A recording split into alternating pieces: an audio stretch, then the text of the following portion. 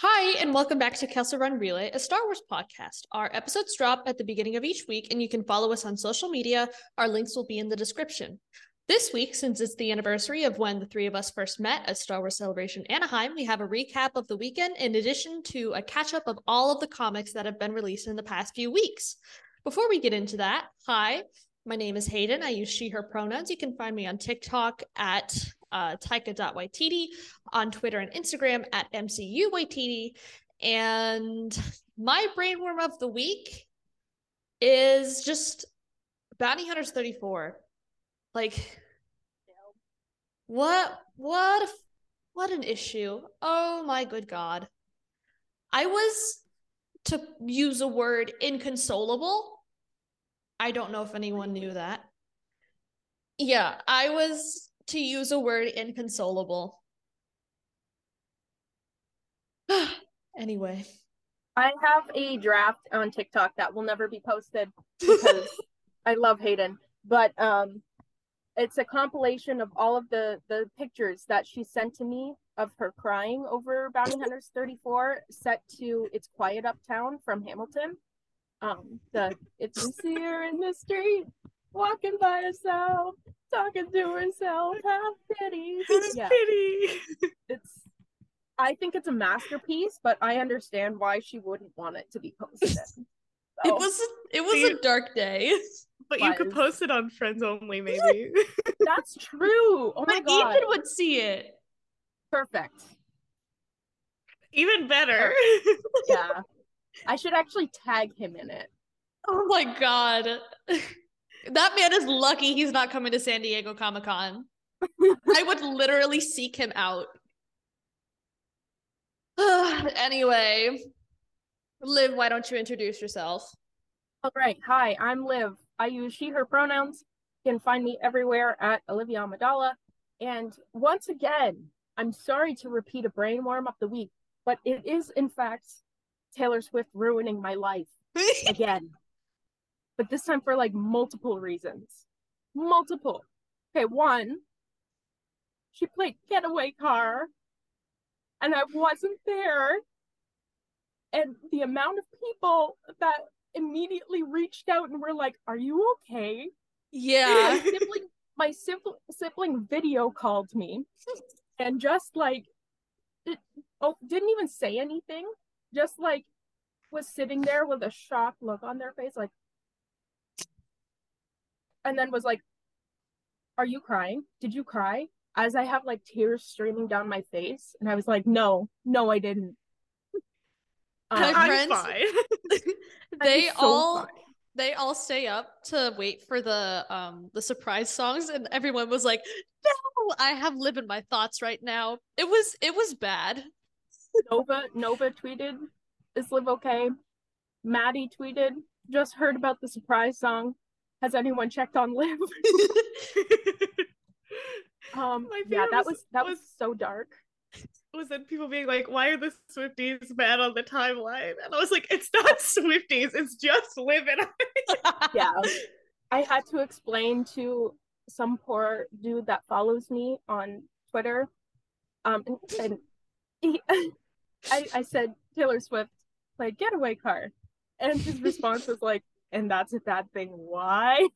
I was like, "You don't understand. You understand. We'll and then, never hear it again." And then, the second reason she's ruining my life is the song "You're Losing Me," which I think will agree with me that we had a moment. We had a moment on Friday. It just the text that we were sending. How dare she? Evidently, it was dark. I was not a part of these text messages, but it was dark. It was dark. Like, so good. Like, oh my God. I can't. I wouldn't marry me either. A pathological people pleaser who just wanted you to see her. And then this thing at this party. Once again, everyone asking if Joe Alwyn could fight. Turns out he didn't want to fight. And he didn't want to. He didn't He want didn't to. want to fight. I made a friendship bracelet yesterday that says Joe couldn't fight.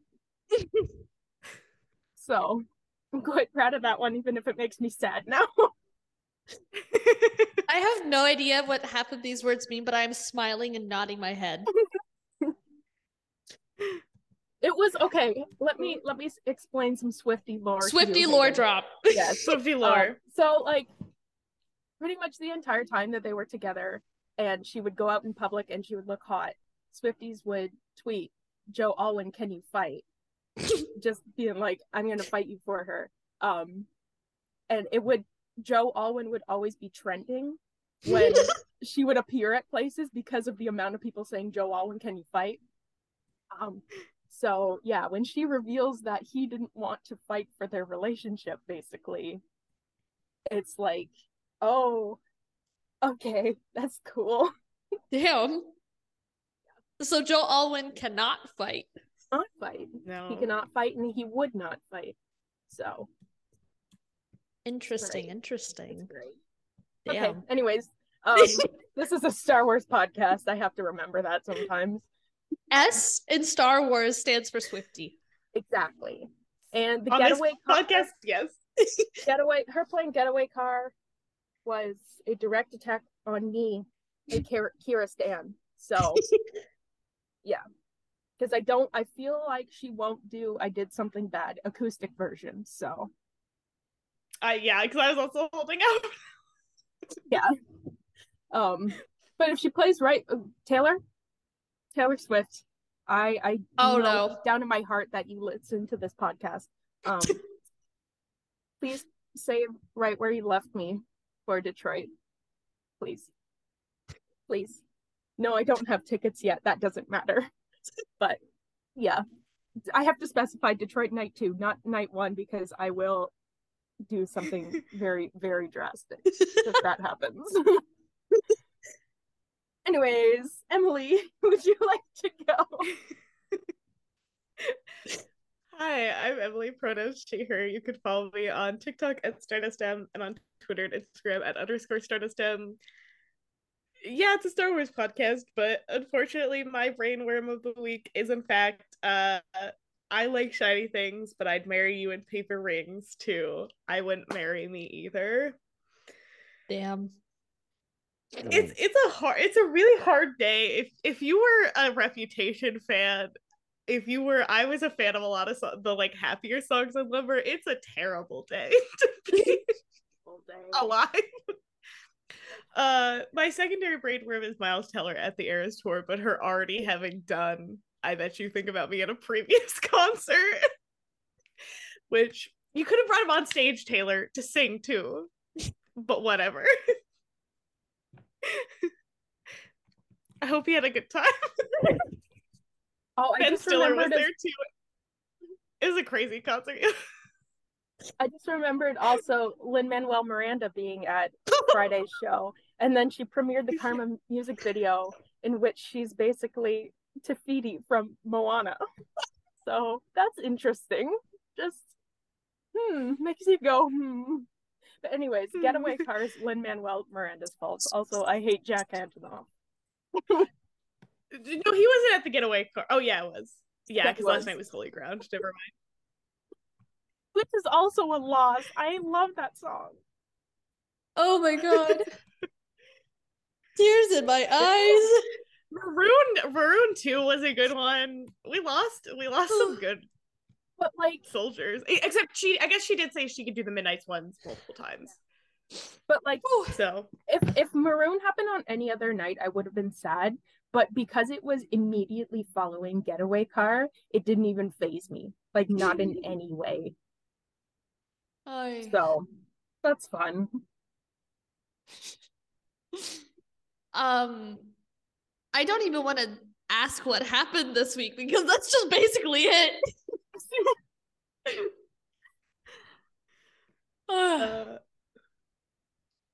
But yeah, I guess I don't even know what else happened this week. Oh yeah, Star Wars? I have no idea. Oh, Hayden Christensen and Diego Luna are doing an Actors on Actors. Oh, that's Yeah. right. That'll Yeah. be interesting. Yeah. So that's a fun lineup. It was a really good actors on actors lineup, but that was obviously the one that Stuck Star out Wars the most. fans were most excited for. But that should be fun. In some personal news, I am a cooking fiend this week. I've been doing quite a bit of cooking.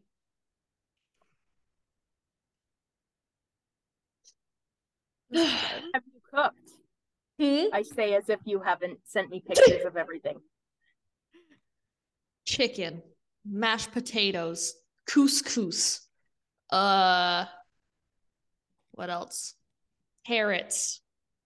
I tell you, cooking fiend. Yeah, as for Star Wars, I have no idea what's going on just because I was super busy this week. I don't think a lot happened. Like I said, the actors on actors thing. I'm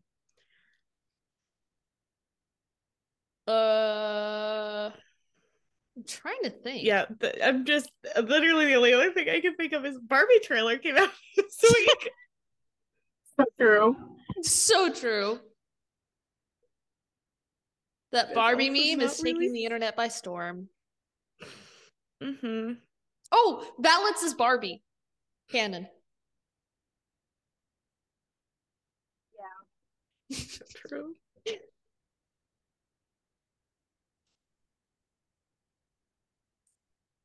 Yeah, I'm like scrolling through Twitter trying to see. And I guess I don't know if it's new, but we found out like who Disney put up for Emmy consideration, which they put like all their shows up.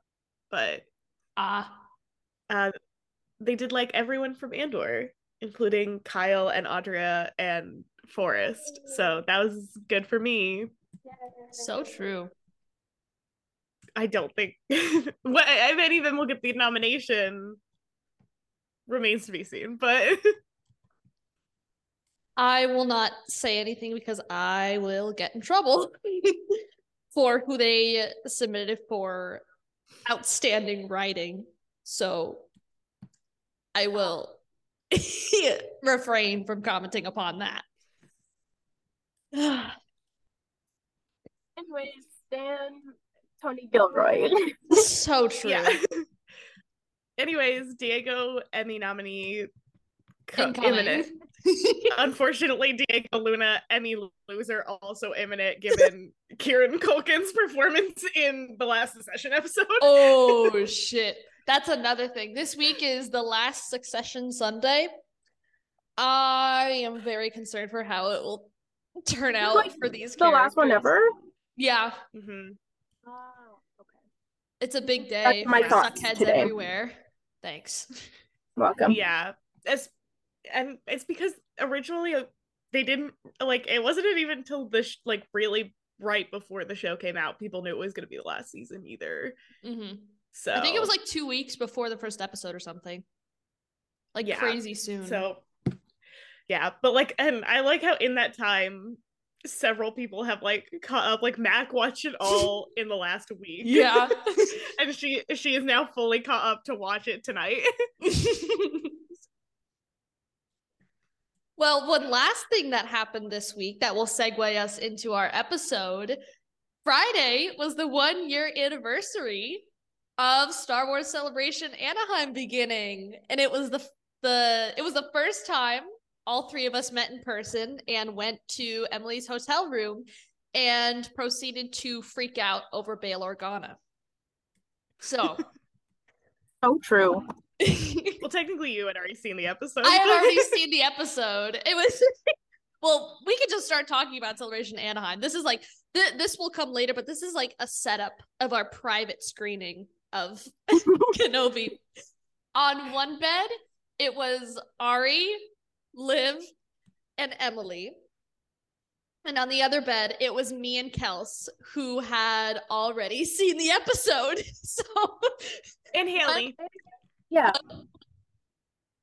And Haley. Oh, and Haley, that's right. It was all three of us on one bed and then the three of them on the other bed. And still one of my favorite moments of Celebration is because we had already seen the episodes before, we knew that Bale was showing up. The people on the other bed did not. So I was waiting until Alderaan showed up. And from across the room on the other side of the bed, I just heard one like loud, long Bale, because the inhabitants of that bed are true Bail Organa enjoyers. And that was one of the funniest moments of Celebration so far. So let's do a little recap. On Thursday, I got up at 4:00 in the goddamn morning, took my ass on a silly little Amtrak up to Anaheim, got dressed as Dr. Aphra in a hotel bathroom, and walked 30 minutes to the Anaheim Convention Center. Now, I met up in line with Haley, Kelson, Emily, meeting the besties for the first time, and then we went to the studio showcase. And within the studio showcase, Emily and I were the only persons who screamed for Solo and Alden Ehrenreich in a room full of 2,000 people. We were in the live stream room, but even like, so we don't know like the other room what the reaction was, because obviously the other room did start a Solo make Solo 2 happen chant, but they did our room. Yeah, remember? Oh, they did! Yeah. And then we also and we were the only people who cheered at the other one though. Nobody else, just us going. So, represent Solo Nation, you know, because I wasn't there. So yeah, I was dressed up as Han Solo too. So true. After the studio showcase, we went to get lunch, and when I say get lunch, I mean a fruit cup from the cafe stand on the inside of the convention center. And the worst chai I've ever tasted. Oh my god. It was, I took a sip, it was straight up disgusting. But that was when I got the message that Ethan Sachs had texted me and asked, "Where are you guys?" And then sent a picture of Alyssa Wong with no other context whatsoever. And I began hyperventilating on the floor. So after we finished our quote-unquote lunch, we met up with Ethan Sachs and Alyssa Wong, and they signed our comic books. And then afterwards, I think, where did we go next? Do you remember, Em? I think we walked around for a little bit. We grabbed the Andor poster, which that picture of you is just right after the panel. Yeah. Damn. Mwah. I'll be so real. I don't have a lot of memories of that day except for the Andor or the Andor trailer coming out. And us seeing that, and me and Ryan freaking out because Diego Luna was coming, and we didn't know if he was coming or not. And then seeing Diego at the live stage with Genevieve. Oh, that's which you were not there for. Neither of you were there for. But I saw Diego Luna on the live stage, and yeah, and that was little did you know. Little did I know. But that's like most of what, once again, that I remember from that day. I had a very different experience than the both of you that day. Yes. But did you have anything? Were you gonna say anything else? I didn't want to cut you off. No, the only other thing I remember is I gave Kels my the Kenobi like screening badge, because I was like, I already got Andor. I don't really care what happens. And before you go, I'll just watch it later. Before you go into the Disneyland adventure, I will say one thing about the Kenobi screening. It is that I got a thing of Pringles for free because I guess they did like trivia or something. Those Pringles that I have not opened are still selling for $1,500 on eBay. I demolished somebody's Pringles. Yeah. Yeah, I think it was Kels's. I think Kels ate their Pringles. And then at the end of episode 2, because there was the 2 episodes that they showed, when Obi-Wan says Anakin, and then it hard cuts to Darth Vader in the little tube. I screamed so loud I almost passed out. And everyone screamed so loud in the streaming stage, no one could hear a thing for like a minute and a half straight. It was crazy. And then we walked all the way back to Emily's hotel room where we had our private screening, which is where we all met in person for the first time. But you had just come from Disneyland that day. So give us the details of your Disneyland adventure, Liv. Okay, so I'll set the stage. I woke up at 3 a.m. that day. Mind you, I am in the Eastern time zone. So I was going through some changes that day. Okay, so my flight was at 6 a.m. and I think it was a direct flight from Detroit to Anaheim. So I did that and once I landed, it was like 9 a.m. So I took an Uber directly to the Disneyland hotel and I did some lying, if you will. And I told them I was staying there, but I couldn't check in until later. So I had them hold my bags, like my suitcase, so I could walk around Disneyland. And it wasn't a problem at all. Like I went back and I got them no problem. So just life hack if you ever need to do that. But yeah, so I walked around Disneyland from like 9:30 until probably 4 o'clock, and then I checked into my hotel room and I got changed, and I was going to meet up with Ari at the park because we had a dinner reservation, and she was late because she was also watching Diego Luna on the live stage. And I was like, that's fine, I guess. And then we had excellent mac and cheese. I have most of my pictures from that day are actually of my Black Series Zuckuss in various poses around Galaxy's Edge. It was very fun. I highly recommend going to Disney by yourself and just like taking your time, chilling out. Like I sat by the Falcon, eating my Ronto wrap, drinking my Melaroon juice for I want to say like 45 minutes, and it was very nice. But anyways, so I met up with Ari. We had our mac and cheese, and then we rode Star Tours like I want to say 5 times because we are clinically insane for Star Tours specifically. And then we got the text from, I think it was M, asking if we wanted to go to their hotel and watch Kenobi, and we're like, might as well meet up with the besties. Meet up with the besties for the first time. So we did that. Okay, and then that's the end of my story. Oh, I got to ride Indiana Jones for the very first time, and that was very exciting to me. Yeah. Okay, that's it. That was my Disney day. And then when we go for my 21st, we can ride the refurbishment. Yes, I forgot about that. Oh my god. When we went for the day before Valentine's Day this year, I went and got, what is it, a puzzle? It was either a puzzle or something else. We were in the Indiana Jones. Anna Jones. We were in the Indiana Jones shop, and then Liv was like, wait, come over here, take a video of me. So they had the opening to the Indiana Jones ride blocked off. So she like in the video, she like grabbed onto the poles that were holding the thing up, and she went, let me in. And now this summer they will let her in. I'm so excited. Anyways. Just in time. But yeah, I took an Uber back because it was like past midnight at this night. Also, another thing, we like did not get any sleep. We were running on like 4 hours of sleep every single day. It was rough out here.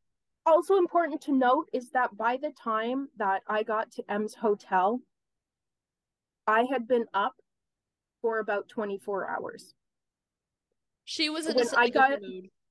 Yeah, when I got back to my hotel, it was something like 25, 26 hours that I had been conscious for. Damn. I genuinely don't know how I did that. The power of friendship. Yeah, no, really, because Truly. That was when I wasn't supposed to be having caffeine because it was giving me like heart palpitations, but I still did. Mostly because I wanted to try that cold brew calf from Galaxy's Edge. Delicious. But yeah, and then I just kept having caffeine. So that might be a factor why. But yeah. Don't do that, kids. Just don't. Get some sleep. I don't even think I ate dinner that night. If I did, it was a cup of noodles from the hotel gift shop. Oh, I was like, to be fair, I did actually eat that night because that was I ended up going to In and Out with like Harith and Oh yeah. Carter and other people. So I did actually eat that night. I was just about to say, oh my god, did I eat? But as I literally just told you guys about the mac and cheese that Ari and I had.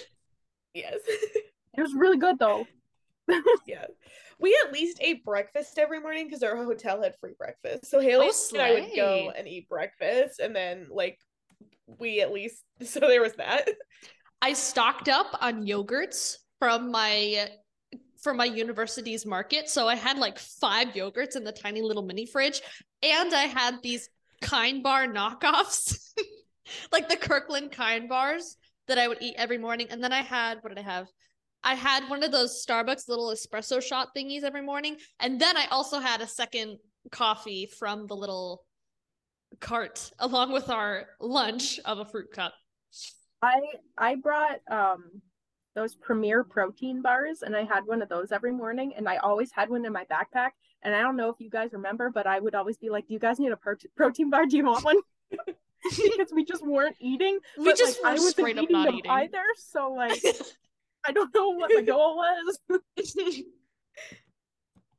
We had some salad and shit from that coffee. I don't know why we were like, we have to just go to this coffee shop. Because we did not want to bring the food trucks. carts. Kelsey and I were waiting for the food trucks, and we were waiting for like 15-20 minutes, and we hadn't moved. If we had moved, it was like 3 feet. And Kelsey was like, look, we have to eat, otherwise I'm gonna pass out. I have a muffin in my bag, but it's too much sugar. Like, I need actual food. And I was like, you know what? Okay, we're gonna go into the convention center and we'll get food there. And honestly, that coffee cart, surprisingly, there really wasn't a long line like the entire weekend. That coffee cart was our savior, man. It truly saved us from dying.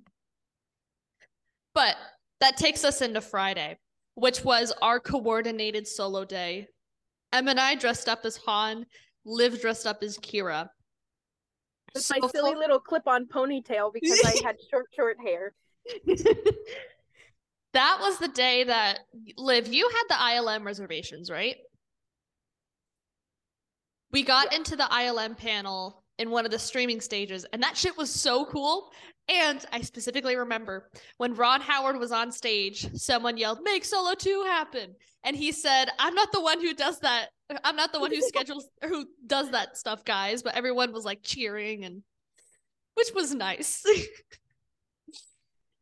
And then what else happened at the solo day? Well, the Make Solo 2 happen meetup. The meetup where Mike Wazowski. We got another angle of it the other day. Oh my god. I mean, they had a vendetta against everyone in that picture. Like, nobody looked good. We look fucking horrendous. There's a reason why when people are taking pictures, you're supposed to say cheese and not like a sentence. Like me, yeah. Because everyone will say it at a different speed. And that's why Hayden and I look like horses. Oh my god. I look vile. Awful. But anyways, that was fun. And then stickers and pins. And yes, that was fun. And Topps cards. I still haven't opened my Topps cards. And we I did not get Topps cards. Oh, you didn't? Yeah, they were giving them. Wow. I did not get Damn, they really had a vendetta against you. And then that's how we accidentally stumbled upon the High Republic meetup that none of us knew at the same was time. happening. That was at the same time that then all the authors came to. Everyone was like dispersing from the meetup. And then I see all of the authors start walking out. We see like Claudia Gray. Liv had a caramel macchiato in her hand. And then I saw Charles Soule, and I started shaking her hand and said, "This Charles Soule, this Charles Soule," and I legitimately almost passed out. But we were in a position, so we were on like the right side of the picture / meetup thing. So we had migrated towards like the back because I guess we were talking with somebody, and that's when the authors started coming out.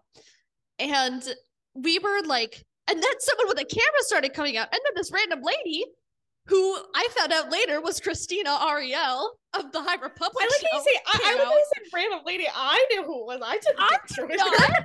I talked with her. Christina, I'm very sorry if you listen to this. I did not watch the High Republic show then. But they all started coming out, and then they all started congregating in front of us. And I've told this story before, but I saw this one guy that was standing a little bit further back than everyone else, but still in front of us. So I remember giving him the stink eye and him turning back around. Turns out that was Tommy of the Days writer production thing. So again, Tommy, if you're listening to this, I apologize for giving you the stink eye. And all three of us, were basically having mini breakdowns standing up, and all three of us were very prominently in view of the High Republic show as we were dressed in our solo cosplays. I want you guys to know that I genuinely had no idea what was happening. I didn't even recognize half of the authors. I didn't know who people were cosplaying as. Like, I was very confused. I was very supportive of everyone there. Supportive of you guys' mental breakdowns, but I had no idea what was happening. Because you could see in the video, they have to say, Daniel Jose Elder having a very wonderful conversation. He was talking with me. He'd like jump from, and he's like, "Oh, I'm supposed to be doing an interview."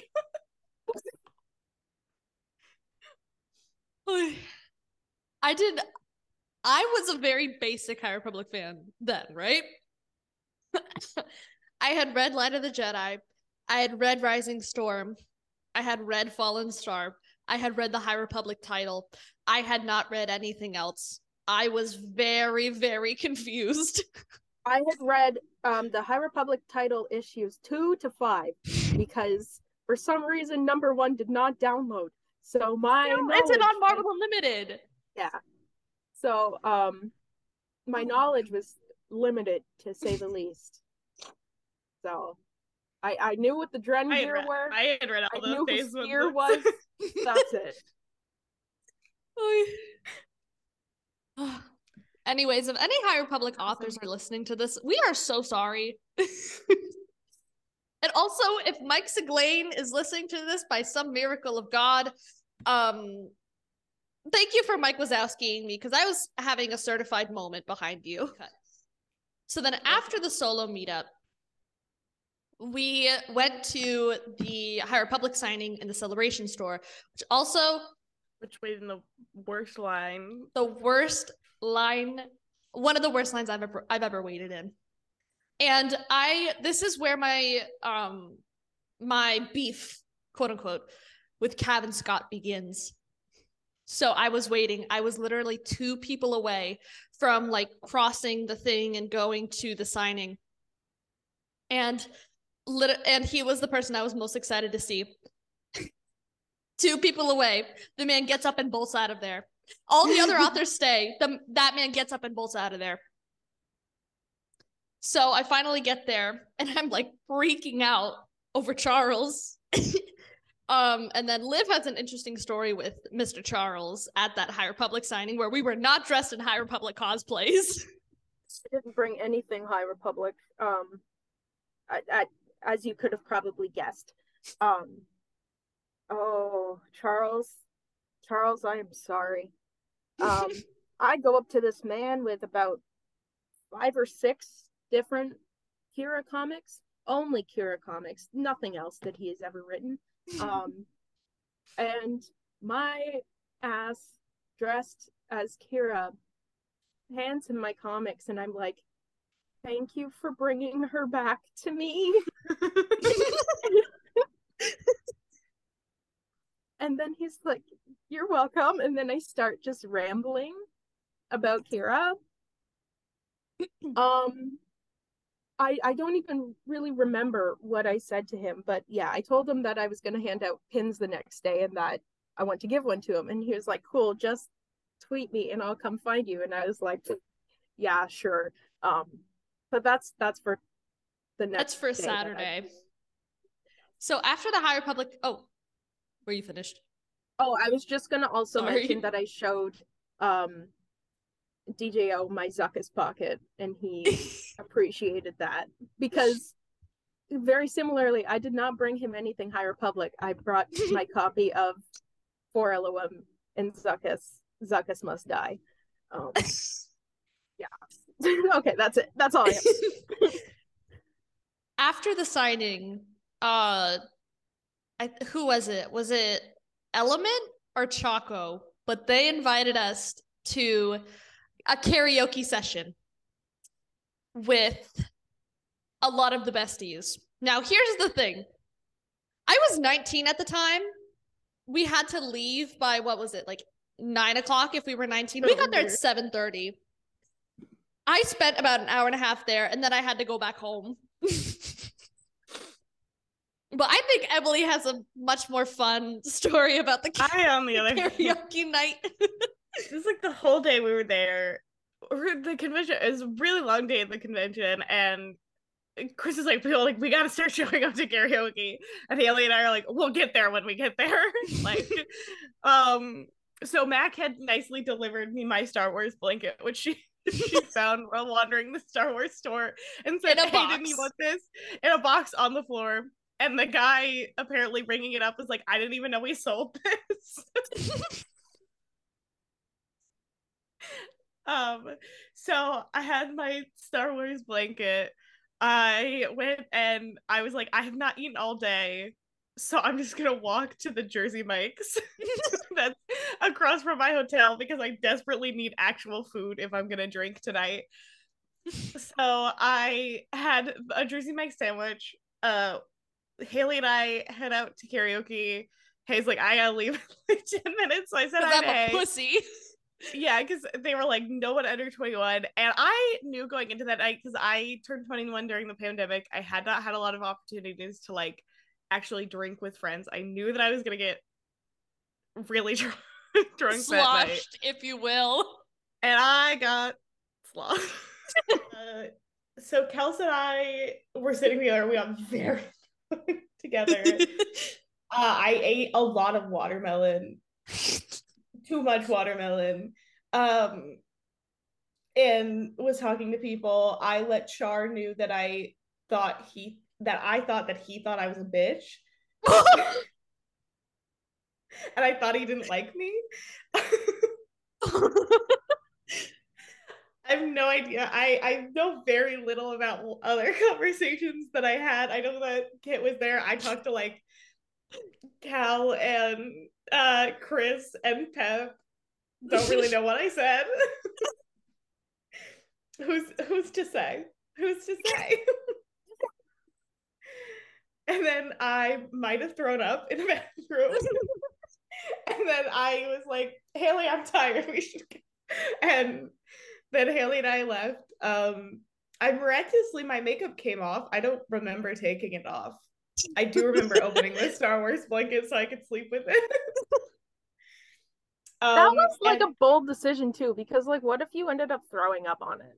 Yeah, I don't know. My brain, I think I figured I already threw up. Okay, fair enough. Like, I think the idea was, I don't know if the drunk logic was all there. So, yeah, and then the next morning I woke up with the worst hangover that I've ever had in my life. I woke up pretty early because originally I didn't set an alarm, I don't think, because I was like, you know what, we're just gonna wake up when we wake up.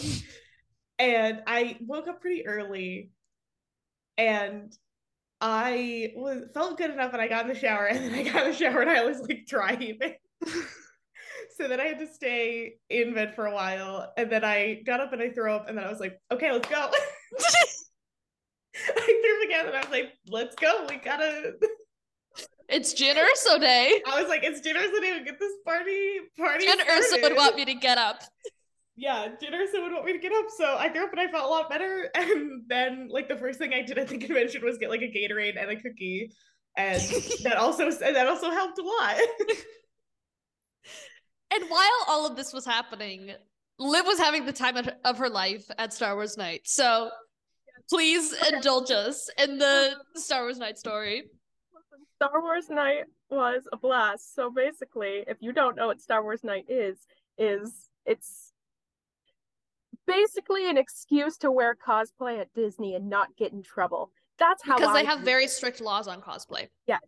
So I got to walk around in full Kira cosplay in Disneyland. I got to take like the pictures in front of the Falcon. They also had the throne from Book of Boba Fett, which, you know me and my clowning. So I did have to take a picture as Kira sitting on it. As you should. But I went with Bestie Ari. Yeah. Ari was like my bestie in crime, but we were also with Harith and Sage at one point, and I think Camilla. So, and bestie Sydney, who she cosplays Cara Dune, but she is like the nicest person ever. Oh, Rebel Ray. Yes, exactly. So we just hung out with them all night. We rode Star Tours far too many Hyperspace times. Mountain. Went on Hyperspace Mountain, which is the first time I've been on Space Mountain in general, and it was Hyperspace Mountain, so it was amazing. I loved it.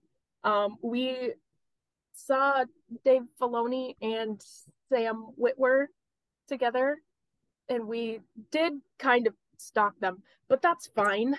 It's fine. Again, we will refrain from commenting. Ari and I got Leia sundaes, which I still think about on a pretty frequent basis because they were freaking delicious. And we took like the cutest picture ever of us with our silly little sundaes. You were very pocket-sized. Did we meet any of the characters they had out? Wait, you gotta start over. We didn't hear you. Did we meet any of the characters they had out? No. The lines were too long. Did we really go on any rides besides Star Tours? No. Was it worth like $120 something? I don't know, but it was really fun. And it also gave me the chance to because I was walking around for myself for a bit because I was waiting for everyone to kind of show up. And I was really hungry considering that I hadn't had anything besides a caramel macchiato. So I went to Adventureland and I got myself these 2 meat skewer things. They were quite good. But as I was walking around trying to find a place to sit, you just have to remember, I am in full Kira cosplay, holding 2 meat skewers, walking through Adventureland, and I passed Charles Soule and Kevin Scott. And it felt like that gif from It's Always Sunny where they're just looking at each other, but like one-sided because they had no idea who I was. Besides, maybe Charles did because of my outburst, but it's fine. I don't think he put 2 and 2 together. This is the Anaheim version of the taxi driver beef situation. But anyways, so yeah, it was just like a weird moment of, wow, why, what, how, why did that happen? I think that is the overall vibe of celebration, is just what, how, why, how did that happen? Yeah, like at both of the celebrations I've been to, that was basically like the vibe of the whole weekend. But anyway, continue. Anyways, that was pretty much it. Me and my meat skewers. I did eat my meat skewers, and then I met up with Harith. Yeah, it was fun, but I do think it was a little overpriced and not very well planned. But what are you gonna do? I had fun. I have pictures with Zam Wessel. Like that was the one character interaction I got. And literally no one knew she was there. She was just kind of like lurking above. And I walked up to her and I was like, hi. Hi, Sam. She was like, have you seen a queen around here? And I was like, yep, I'm gonna rat out Padme in 2 seconds flat. And then Ari was mad at me. But it's okay. Girl boss has got a girl boss. Yeah. I think Zam and Kira would be besties. So true. So true. Okay. Anyways, that was my Star Wars night. The end. It's also worth noting that going into Saturday, my voice is like basically. Oh yeah. Gone. Yeah. One thing that we forgot to mention is that we screamed so loud at the studio showcase that we like I sounded like I was dying every time I talked, but like M was on like another level. Yeah, like I screamed for that, and then like the first day I basically wore myself out, and then I just never like it had been so long since I talked to so many people for so long.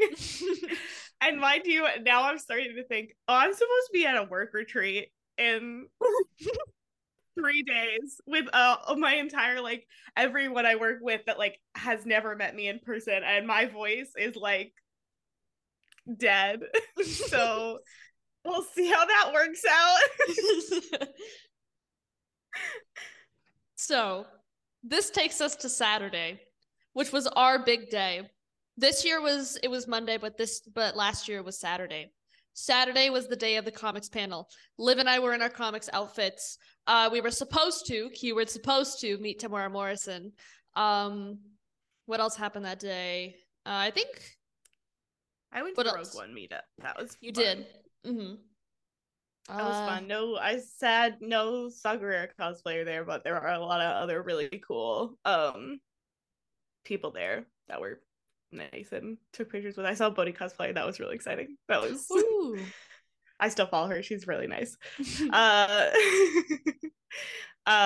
What else happened that day? Hold on, let me check my pictures. I know for a fact a button. The button. Yes, we will get to that. Oh, this was also the day when Hayden didn't recognize Tommy and talked about Charles Soule for like 5 minutes straight while he was standing literally right beside her. Just turned around and went, "Ha!" I've mentioned that. I've mentioned this before. I had my contact in as Valance. I could not see out of my left eye. He was in my even larger blind spot. Like I could see maybe it was very, very blurry and also very, very red. I could only see in front of me. And he was like right like behind my shoulder. So I straight up did not see him until everybody was laughing at me and then I turned around. It was really funny though. Like I understand that you couldn't see him, but it was still really funny. I know. Oh, this is also the day we got our Threshies. Or maybe it was the day before, but we took I bought like 4 Threshies at one point. Like I only was doing one, but I was buying them like because it was like limit 2 per customer each time we went through. So I was buying them for like all the people that Max said she was gonna get it from. And like I had to get one for Jess. Like I got my Enfys Nestashi. I didn't get a Threshy, but there was literally like maybe 2 of the Enfys ones left, and they were both kind of wonky. And the girl was like, I don't know, which one do you want? And I was like, I'll take this one, I can fix her. And the girl just started laughing.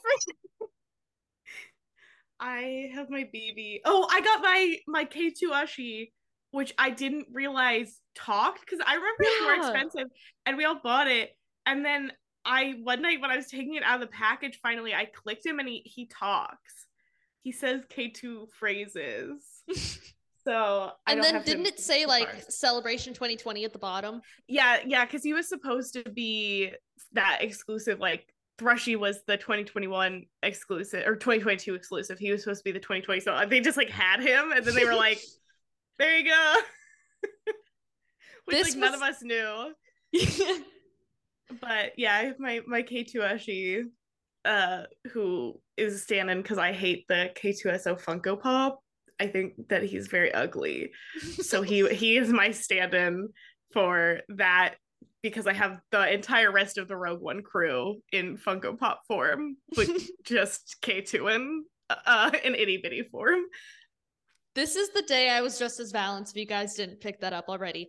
But I met the Queen of Katath Aten from the Screaming Citadel arc. Her and I have a bunch of pictures together because I was the only person who recognized her. We were all sitting out. I was waiting for Kels. I was waiting for Kels and Ari, and we were all standing outside at the fountain. And Kels and I took pictures, and we made Wedge Han kiss. And then I noticed that she was dressed up as the Queen of Katath Aten, and again, I was the only person to recognize her. Her cosplay was fantastic, and nobody else recognized her. What was the downfall of doing comic cosplays? Is like that nobody recognizes you. Yeah. And then this was also the day where I saw another Mud Trooper outside of the convention center, and I had my little Mud Trooper Han in my pocket. So we took pictures together, and here the Mud Trooper cosplayer is pointing to my Mud Trooper Han. So yeah, shout out to the Mud Trooper cosplayers at Celebration Anaheim. I haven't told you how much I appreciate you, but I do. And this was the day when we did a lot of shopping. And then I had the picture of Liv with the other Kira cosplayer.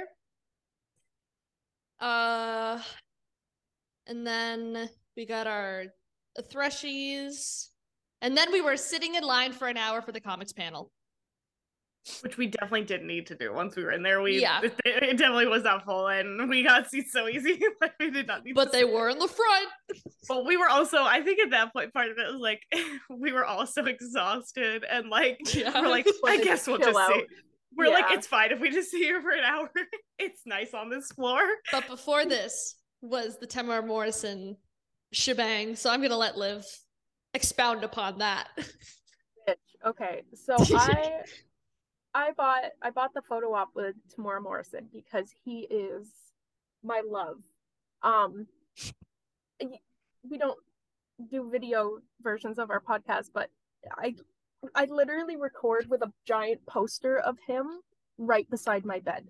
Like I love this man. Bob so Dylan, much. Boba Fett.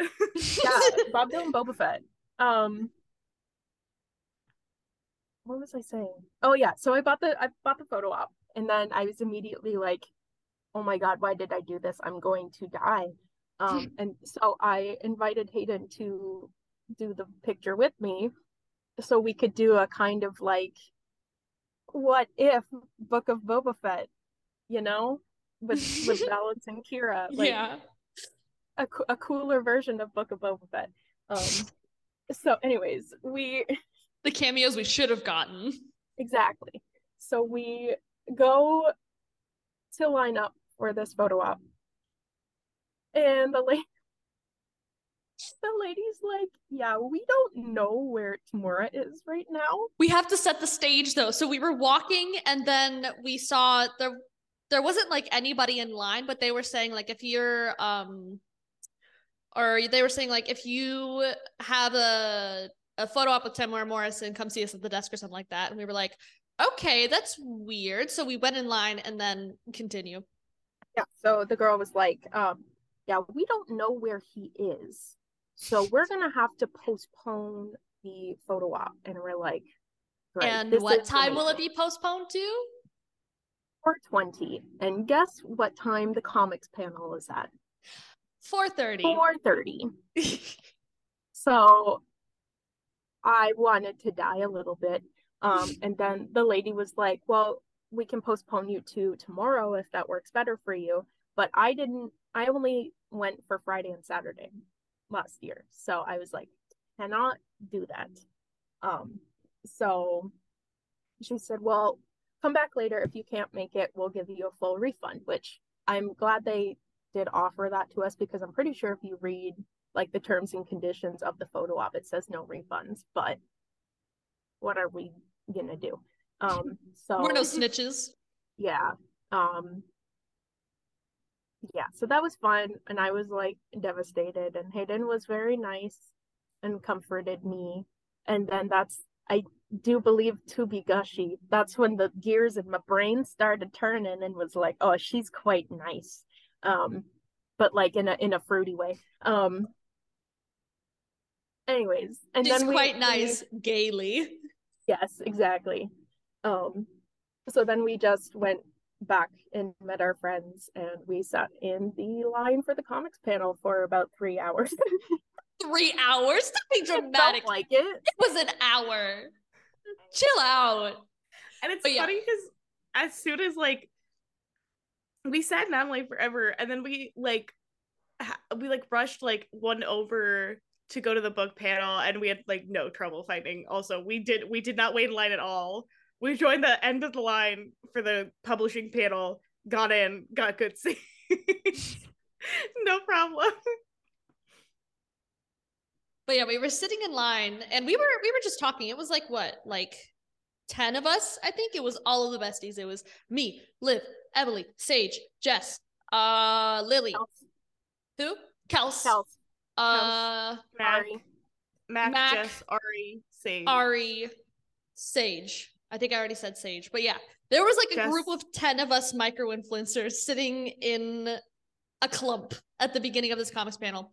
And Liv and I filmed the one TikTok I made at Celebration that I still have not posted yet. Talk too. I'm mad about that. I think you'll post it for the 1 year. Yeah. Oh, maybe. Oh, that is today. Damn. Perhaps. But anyway, so we were standing in line and they were starting to let the light speed lane people in. And then who comes up the escalator but Ethan Sachs and Charles Soule? And I have to mention that I did tweet Charles Soule and let him know that we were waiting in line if he wanted to come get a pin. Okay.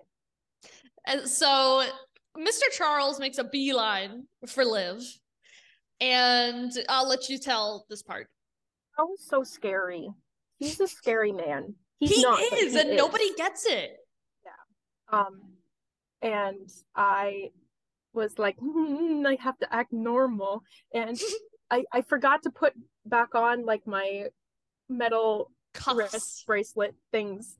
So it wasn't even a complete cosplay, but it's fine. So I gave him a pin and I gave Tommy a pin, even though I didn't really know who Tommy was. I love you, Tommy. I love you.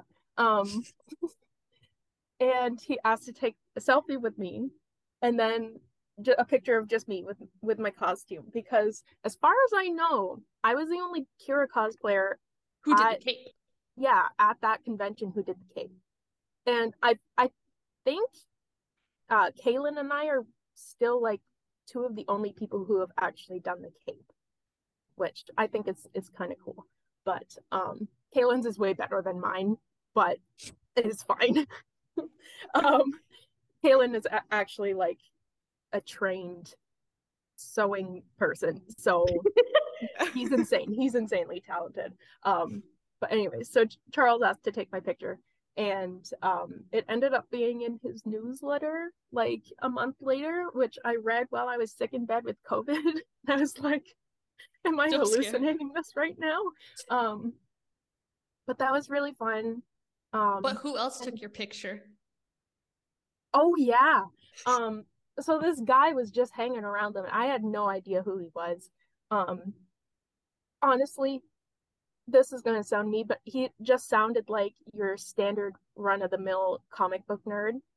So I had no idea who he was.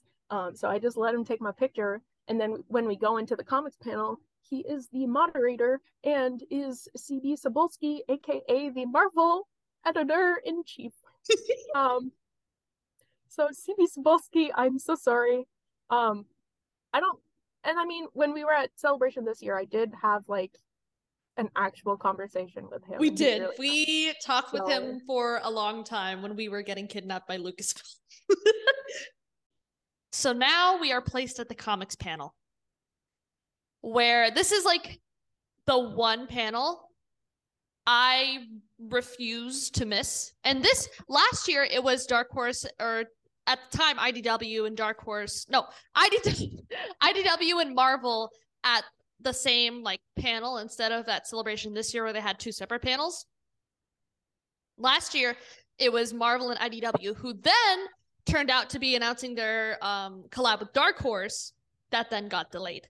But anyway, so during the comics panel, when we get like a bunch of reveals and stuff, and like the covers for like the final Crimson Reign issue and stuff like that, and then they had like a Q&A portion at the end, and CB Cebulski, I think this was like really unrelated to the question, but it was like, which character did you most relate to growing up? And then Ethan says, before I answer, I just want to give a shout out to Valence Nation. And then he says something else, but I blacked out, so I didn't remember that. And then he said, there's actually someone sitting dressed as Valence in the audience right now. That person was me. And then I also blacked out. And then this kid behind me yelled, my dad dressed as Valence, which will come into the story later. But then he answered the question. So comics panel ends. Liv goes to the Celebration store to get the Kursashi. I go with Lily to like wait for the authors to come out. So the authors come out, we speed line. But before we go and see the authors, we see Cavan Scott once again booking it out of the auditorium so he cannot sign my comic books.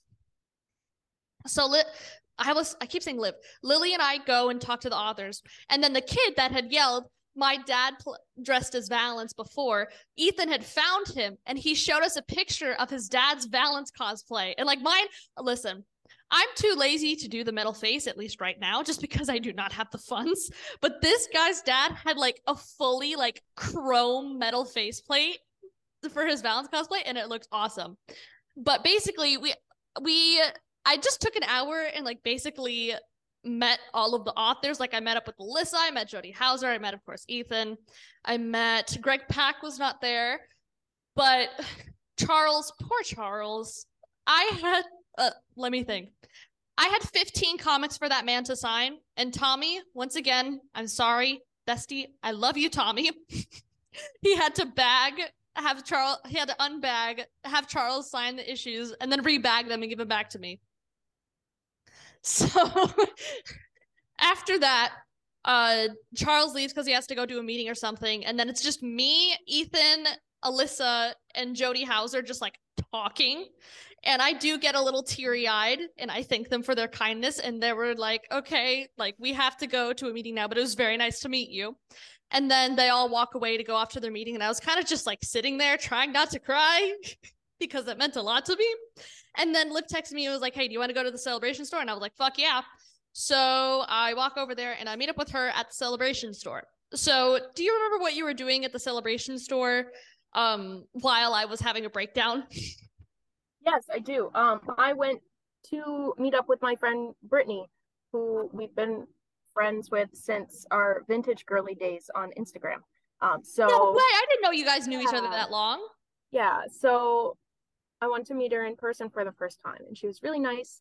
We took a bunch of pictures together, and then we went on our separate ways. I also ran into Ash and Brian from Always Believe on YouTube, which like they're pretty much the only YouTubers I watch, and they're super creative, they're super fun. And I saw them and I was like literally shaking. I don't know why I'm like this, but I asked to take a picture with them, and they're big solo people as well. So I explained like my costume, and I was telling them like, you guys need to read these comics, they're so good. And then we went on our separate ways, and then I just went around and I found a bunch of merch, and that's how I ended up spending over $300 at the Celebration store. Yeah, in one day.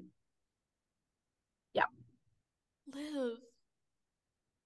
But I was telling Em earlier, I don't regret it because I still wear like all of the stuff that I got there like really frequently. Oh yeah, same. Like I wear my Afro t-shirt like weekly. I realized we should have worn, because today's recording has been a bit of a mess, transparently to the listeners.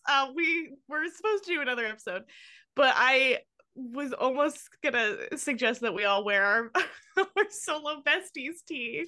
Well, funny news for you. It. I am wearing the besties t-shirt.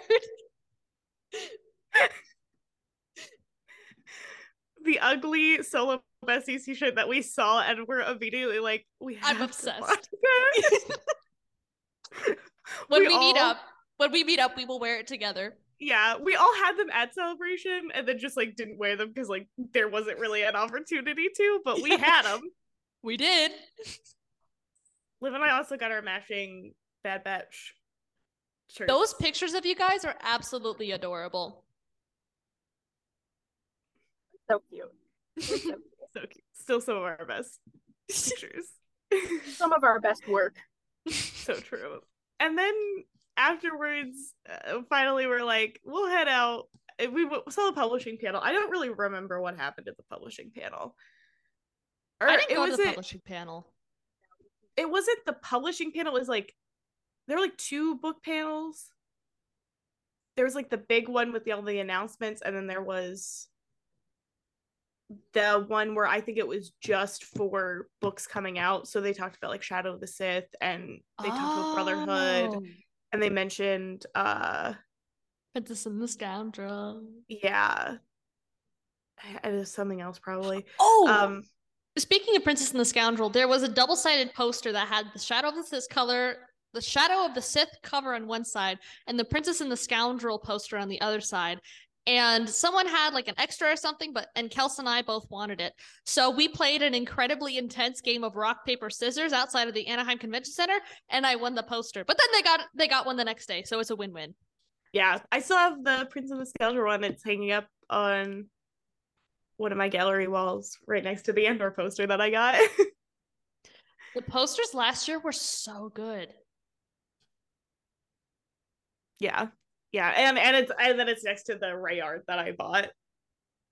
Oh yeah, we forgot to mention we got the solo art. I had pre-ordered the solo art from the Celebration store, the official piece of solo art that they had for like the official art show, and then there was an artist there that had like they had a solo print that had like Alden in the background, like prominent. So I was like, you know what, I'm gonna get that.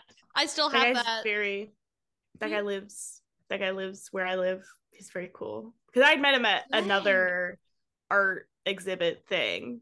And I have one of the Ray prints, the Ray print that's like right across from me is from him. It's the Last Jedi one. And I know he had made like, my sister has one that he made for another, like he was a part of like the Celebration showcase at like one year. And she has like the art that he made for that. Oh, wow. I didn't know that. Yeah. Slay. Okay. So back on track as one of our patented tangents is over. After the Celebration store, we were all we were all meeting out in the courtyard in the Anaheim Convention Center, and they were like, "Hey, do you guys want to go get something to eat? We're starving." Yeah, we are starving at this point because the only thing we've had all day is like, again, a fruit cup and a coffee. We've not eaten a full meal in days. Yeah. So we were like, "Hey, let's go get dinner somewhere." And then I don't know who suggested this, but someone was like, "Oh, there's an IHOP right outside of the convention center." And that night was then dubbed the 24/7 IHOP off the Anaheim Convention Center.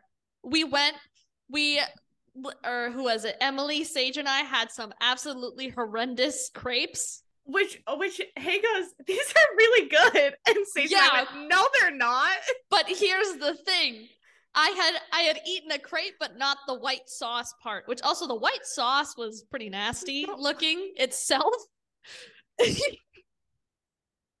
So all of us were like literally trying not to fall asleep at the table. I finally had to go wash my hands and take my red contact out so I could see again. Take it out at the table? Yeah. I have the video bookmarked on Twitter actually. Yeah. Of like, Hay trying to take out her red contact while we're all sitting at this table. It was a time. And we all started talking about like you said Jin Ursa would be a chocolate milk girly, and we just had like silly little conversations like that. And then I got attacked because I dipped my buttered toast in ranch and it was fucking good, and I stand by that. What else happened at the 24/7 IHOP off the Anaheim Convention Center? Then afterwards we went to Kelsey's hotel room because her hotel was literally right next to it. And we stayed up till like 3 a.m. talking. Yeah. We were talking for brawl. What? Ginger brawl. The ginger brawl. Oh my god. So the ginger brawl was a fight between me, Kels, and Mac. we were all standing outside the IHOP off the Anaheim Convention Center, like beating each other up. And then Emily is in the front with a peace sign smiling. This had been a joke on Twitter for weeks leading up to the convention. And then we were like, we have to get a ginger brawl pic. And we got the ginger brawl pic. It's still one of the best pictures, I think, from Celebration. Yeah, I agree. So after the ginger brawl, we went to Kelsey's hotel room and we talked for about 4 hours. Something like that. Yeah. Deep into the night, we talked. Yeah. What else happened? Oh, you guys took the picture with the Bad Batch spirit jerseys? Yes. What else happened that night? Just a lot of talking. Thoughts? Any thoughts? At least for me. I will let you explain that if you want to. Oh no, I'm good. We'll leave it at that. And then Liv and I were like, and then we all said goodbye outside of Kelsey's hotel room because Liv and I did not go to the last day of Celebration that year. And then I went home. Went back to my hotel and I cried. Yeah, I can't lie. I did cry a lot after the last day.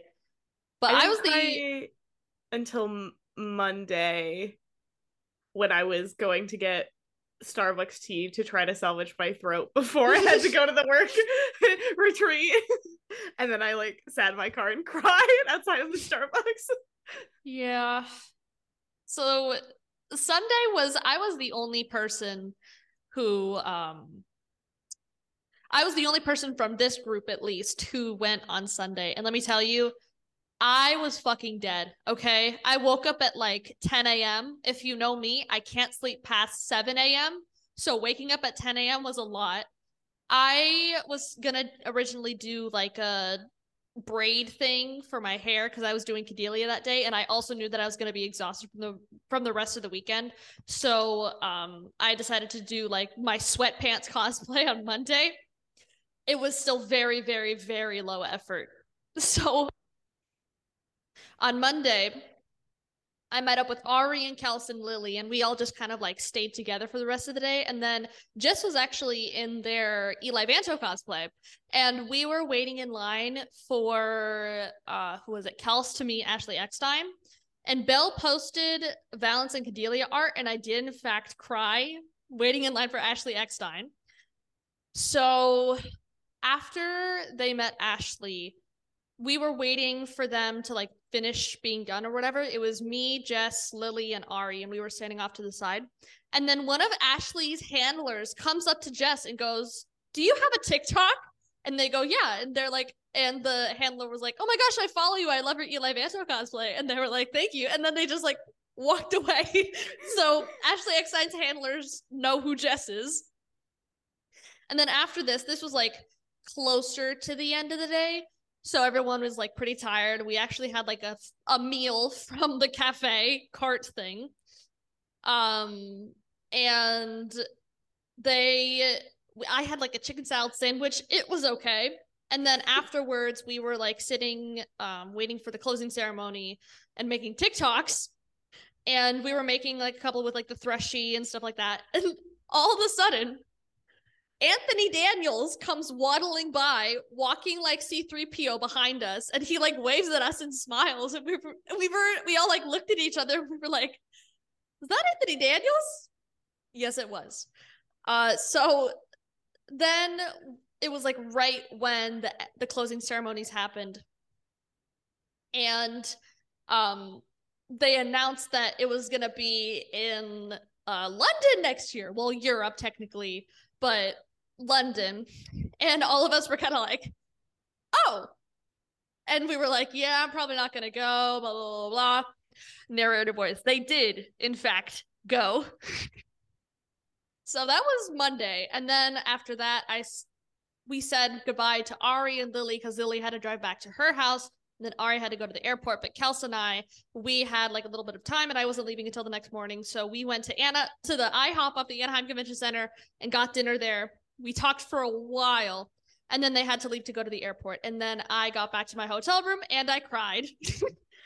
And then I went to sleep. I woke up the next day, and then I had to go to the Amtrak station where I cried on the train. If I had a nickel for every time I cried on a train after a Star Wars celebration, I would have 2 nickels. But which isn't a lot, but it's weird that it happened twice, right? So that was a recap of Star Wars Celebration Anaheim. So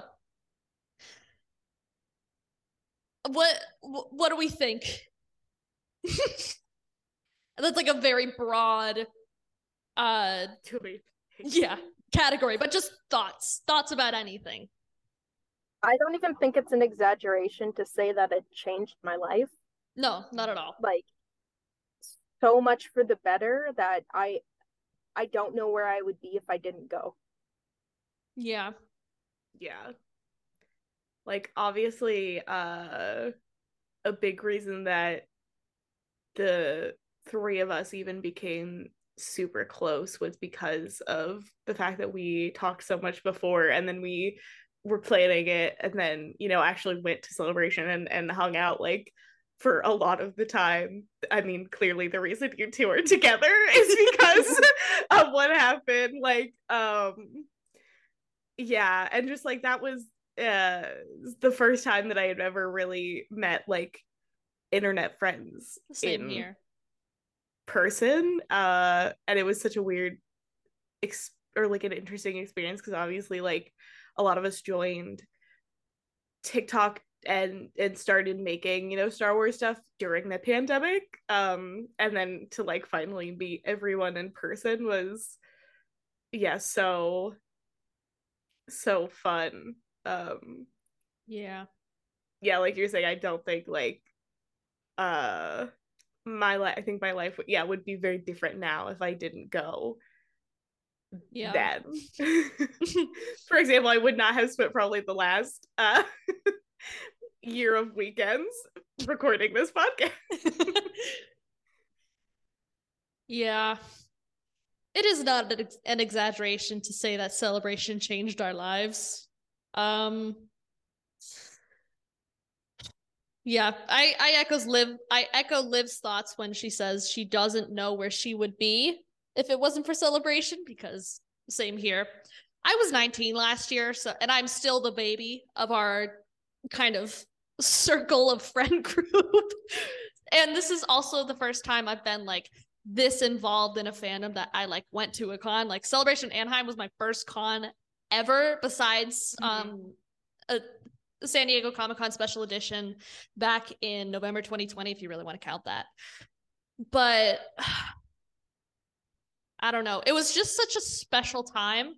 And after the weekend was over, if it was even possible, I felt like I loved Star Wars even more than I did when I got there.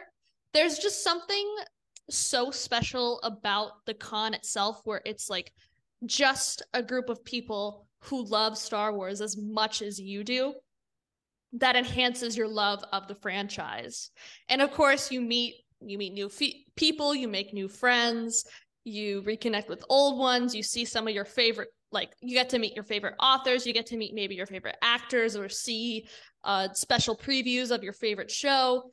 Like, it's just truly an experience that you only understand if you go. And when people are like, "Oh, why are people crying after Celebration? It's just a con." That you don't understand it unless you've gone and you feel the community that Celebration creates. It's not a normal con. It's like not in any way. Yeah. Like at any other con, you would be like constantly looking, searching, like, how do I say, like seeking out all of the Star Wars stuff. This con is just Star Wars stuff.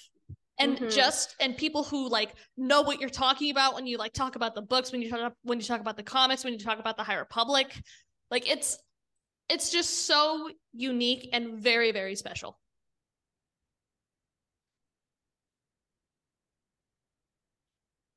Yeah.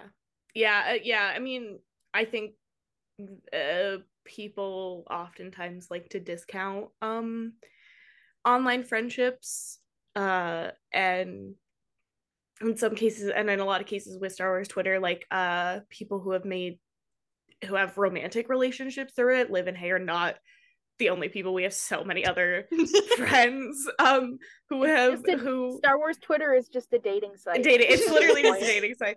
But yeah, like when I mean, like speaking from my own personal experience, I graduated college during the pandemic while doing a semester um not at my actual university. I was in DC. So I didn't have a graduation ceremony. I just when I like packed up and left college, I just kind of said goodbye to like my one friend that I had been rooming with. And I moved to a state where I didn't have any friends who lived here. And the fact that I was able to meet people online who I could talk to and then eventually meet up with in person, and now because of like meeting up with them, like I learned that like Savi and I like lived really close together, and now I met up with Savi multiple times and we've been to each other's houses and we've met each other's parents. Uh like it truly is a life-changing experience, I think, especially for people who often feel isolated, and maybe struggle with social interaction, for one way or another. And like obviously, like I've mentioned it before, but obviously this also grew out of like especially special circumstances of a time where like they literally were like, don't go outside and meet with people. So like this was a special experience of meeting people when you were encouraged not to really do that.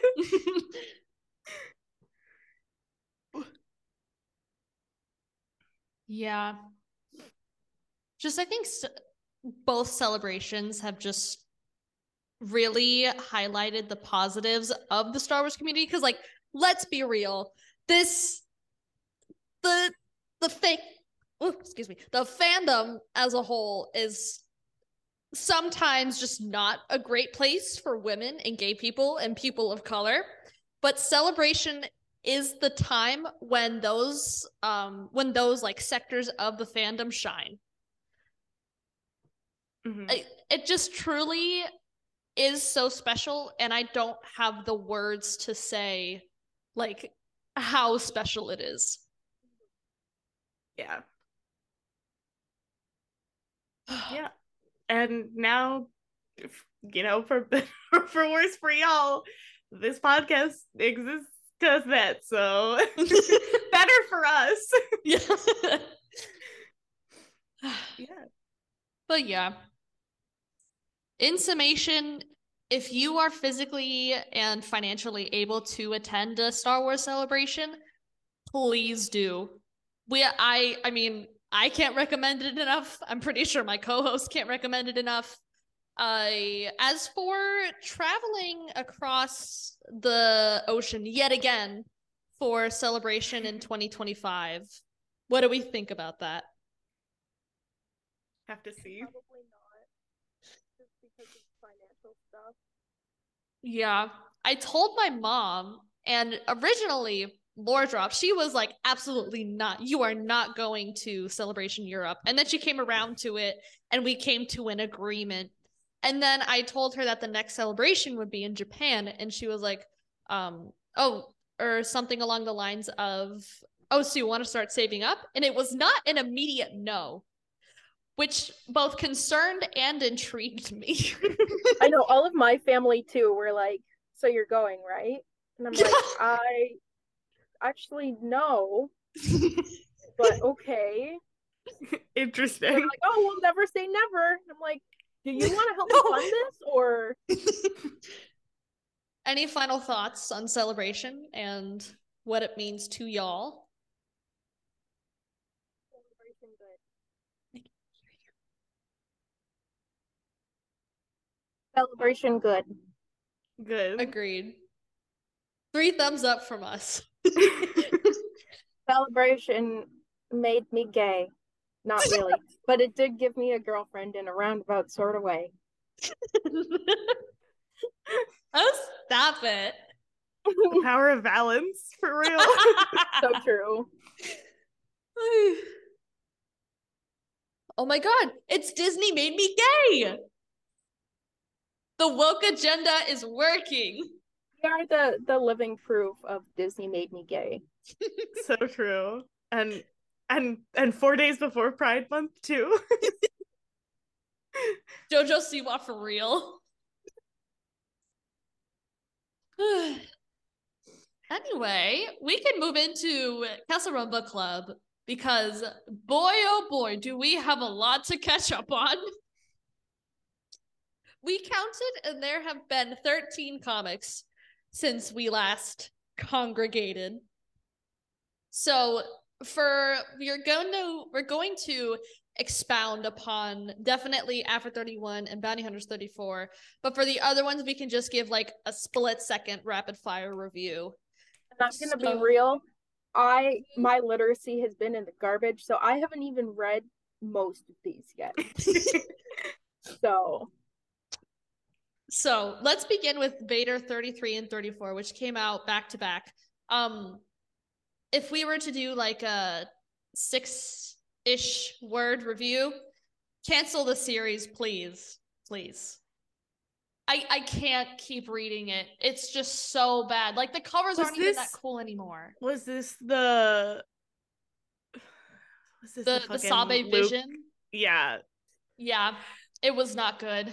I don't read the comic, but we were talking about this. I don't know, even if you are a huge fan of like Luke and Padme and want them to meet, I don't know why that is how you would want that to happen, or like even imagine it. Like, I know it's a vision, so it doesn't matter, but like none of that seems like it's good, even if you are a fan. But also, how does Sabe know what Luke looks like when he's in his farm boy outfit?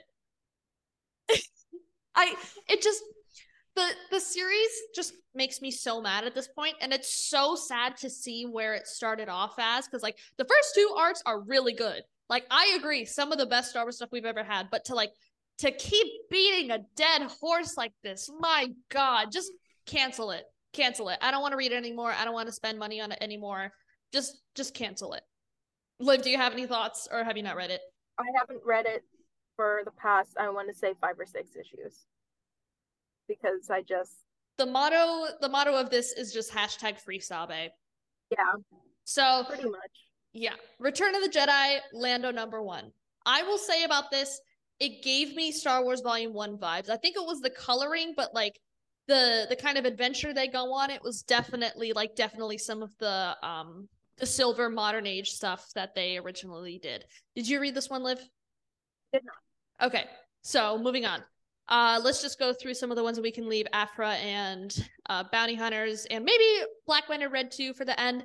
So Nameless Terror #3 and 4, I guess. I think it was really good. Rapid fire cleared up the story really well. Really tied in Path of Vengeance really well. Thoughts, Liv, if you read it? I don't think I've read the 4th one yet, but I like the 3rd one, and I liked all the characters in it. I thought it was really good. I agree. So after Nameless Terror, we have Star Wars 34, which is the issue that starts off the arc where Luke gets his green lightsaber. Now, a message to all of the scalpers out there who pushed the issue to $35 at least on eBay. What is wrong with you? Like, seriously, it didn't even... The lightsaber didn't even show up, and you're already pushing the issue to that like amount of scarcity and value, quote unquote. Seriously? Like, I was talking to Dee Dee, the guy at the comic book store, and he was like, yeah, the scalpers, it's getting really, really, really bad. Because I had told him that Quest of the Jedi had gone up to like $50 an issue, and he was like, yeah, we had to restrict it to only one customer. Because people are insane, and they don't want the comic books for the right reasons, and that makes me mad. But anyway, Star Wars 54 was okay. I'm still liking this artist, and I still like how we got the origin of Luke's like black sleigh outfit. But yeah. So, moving on. Did you read that one, Liv, or no? Okay. High Republic 9 and 10. So this is the conclusion of the High Republic title that that's been going for the past few months for phase 2. What are our thoughts on that? Because I know we both read this one. Say it again. God, I loved it. I loved it so much, and I didn't want it to end because I need more Bildar, Tay, and Maddie, and I'm going to miss them. But I think the ending was really, really good. At the end, it said the end and the beginning or something like that. Yeah, it's the beginning of their relationship because they're dating now. Like, romance. I don't know maybe if a little or romance, maybe a little bit of romance. Go, no, Kevin. Like, it was so fruity. It's unbelievable. But like so good and earned. Yeah, they're so Han Valence coded. It's insane. Like crazy. Also, anyway, Bildar is sexy.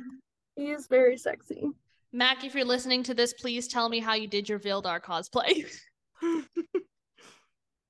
But yeah, I'll be honest, I expressed my worries in our Discord with some of our besties. I was worried about how High Republic 10 was going to wrap up the series. Because after I finished Path of Vengeance before reading, obviously, before the comic came out. So I had said, like, I'm worried how they're going to kind of tie these storylines together. I'm worried how they're going to finish off Tay's arc. I'm worried how they're going to finish off Vildar's arc, and then Maddie's, like, also. But she was the main character in Path of Vengeance, so that's, like, not really it wasn't really a problem for me, but I had previously said, like, I'm worried for how this is going to end, and I'm worried if they're just going to smush everything together. Because I think this issue was 28 issues, and High Republic issues are usually like 23, 24. So like they might not have enough pages to finish the story, but I'm pleasantly surprised with how it turned out. Yeah. All right. Any final thoughts on the High Republic 9 and 10? I love it. I love them. Maddie, I love you. So true. Yes. Okay. This is kind of a big one, but not really. Free Comic Book Day, High Republic Adventures, Lula Talasola versus Rick I'm Camera. going to turn my volume down because I don't want to hear spoilers. Oh dear. Okay. Yeah. So I'm going to mute you guys. Wave at me when you're done talking about it. Yeah. Okay. Thanks. Have you read it, Em? No, I didn't end up wanting. I was gonna wait in line, and then it started raining, and I didn't want to wait in line and I didn't have a coat, so I didn't want to wait in line. So I did not. I have a vague idea what happens. I asked very specifically a lot of times when there's a character that I'm interested in, and I don't read the comics or anything. I just go, "Do they die?" And the answer on this, from what I got, was no. At least not yet. The key is we didn't see a body. We didn't see a body, and in Star Wars that basically means that she's alive. But basically this takes place during the fall of Starlight when Crix is on Starlight, and because the Nihil are doing their fuck shit and they blew up Starlight Beacon, he gets released from containment, and then he finds Lula because she is I have chills just thinking about it. She is trying to save the younglings and like all the kids on Starlight Beacon, so she tells them to go. She'll fight Crix herself, and then Crix is blowing up the main mechanism that keeps the top and the bottom together, and then the thought bubbles are like, when I go down, the only thing in my mind is, and then it's like the picture of Starlight exploding, and at the very corner it's Zine. So Morales Sola Cannon, I don't know what I'll do if they don't kiss, but as everyone is, I was in Daniel Jose Older's walls. I was in his ceiling. I was in his atoms. I was in his molecules. Vader grabbing meme. And especially with the cover of High Republic Adventures Volume 3, it's not looking good. It is not looking good for poor Zine and Quart. Rip to them. Anyway, this is a really good issue, especially like both plot-wise and character-wise. I feel like it really like rounds out phase 2 and brings us back to where we are in phase 3, where we're going to be in phase 3. Also, Harvey Tolobow's art, mwah, chef's kiss, as always. Can't wait for High Republic Adventures Volume 3. So, Liv, you may unspoiler yourself. I'm waving. Hello. Okay, you're back. You've returned. I'm back. Okay. So after that, we have Vader Black, White, and Red #2, which surprisingly I liked a lot more than the first issue. I think the second story was my favorite. It's really body horror heavy. It's about a TAG scientist who is doing experiments on people, and it's one of those like mad scientist things where she injects herself and she becomes the monster that she was experimenting on. Shit was like great. Doc. Yeah, this is that issue, or not that issue. That story specifically is what people want out of a Vader series, and Black, White, and Red is what they want out of a Vader live action TV series or whatever. But the framing story with the cyborg Sin, aka Balance 2 Electric Boogaloo, who is his dad. It's revealed that his dad was a cyberneticist who basically engineered Darth Vader, and he and his dad experimented on Sin, his son, so he wants to do to Vader what his father did to him. And it's a really, really good story, and also because he looks a lot like Balance, I'm giggling and kicking my feet for real. And then, do you remember the last one?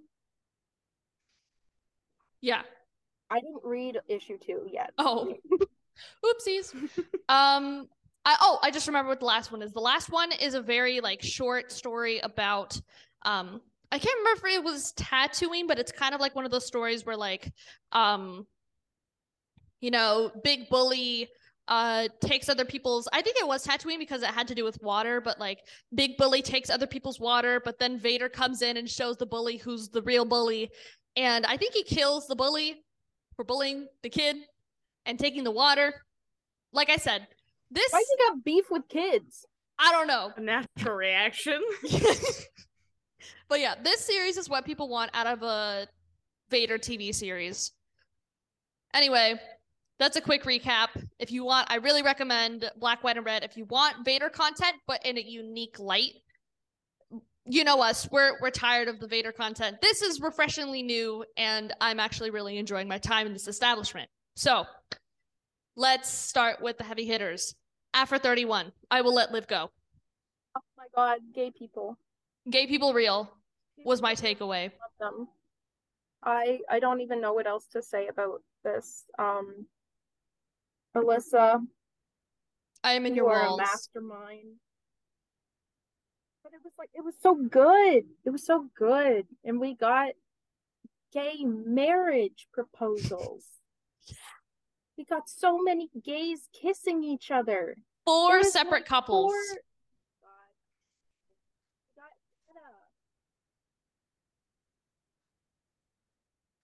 We got Keta finally. Finally! Oh my god, when I turned the page and I saw the panel of them kissing, I literally gasped out loud. We got Keta. We got Afra Tolvin. We got Afra Sada. And we got Lucky and Ariel. Shit was crazy. I love gay people.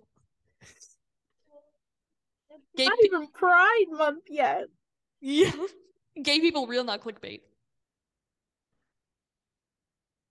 Any final thoughts on this not episode? Oh, the epilogue. Afra has kidnapped Luke Skywalker, and next week is the WLW MLM hostility issue with Luke and Afra, and I am so excited. It's there. It was mentioned in the preview. Crimes, be gay. So crimes. true. This is for Pride Month. It's the day before Pride Month, but it's an honorary start to Pride Month. But in the preview, it was mentioned that like Afra was like paying him back for the Screaming Citadel shebang, and as that made me happy, because if you don't know, Afra on purpose injected Luke with the Aberson symbiote, which is kind of like a hive mind horror thing. And then he fought with the queen, so he's technically the king of the symbiotes, and he ordered all the symbiotes out of everybody. It's a whole shebang. But the reference to that was very, very nice. Thank you, Alyssa. But yeah, very, very excited for 32, which is again the WLW MLM hostility issue. Now,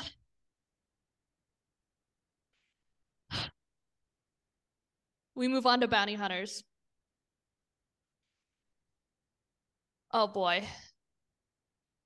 See, I can't start talking about it because I will start crying. So, yeah. Liv tweeted about it.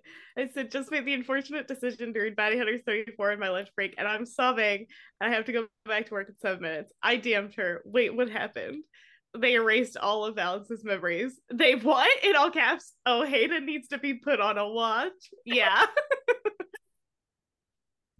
It was so bad. So bad. Like, Hayden has a lot of emotions, so she cries over a lot of stuff. I do not. I don't generally cry unless I'm like on my period. So when I tell you that I was genuinely like sobbing in my car while reading this issue, like I am being 100% for real. Like that's how much it affected me. Yeah, I had to take a midterm before this, and our friends who get arcs were like, Hayden, you need to read this alone. And I was so scared. I avoided getting spoiled.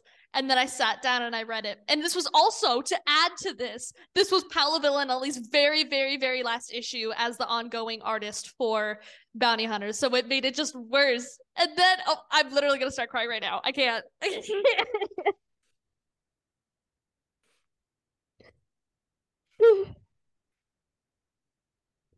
Fuck Gideon Hask, okay? Talking to herself, have pity. See, I thought I was gonna cry, but I didn't think I was actually gonna cry, and now I'm actually.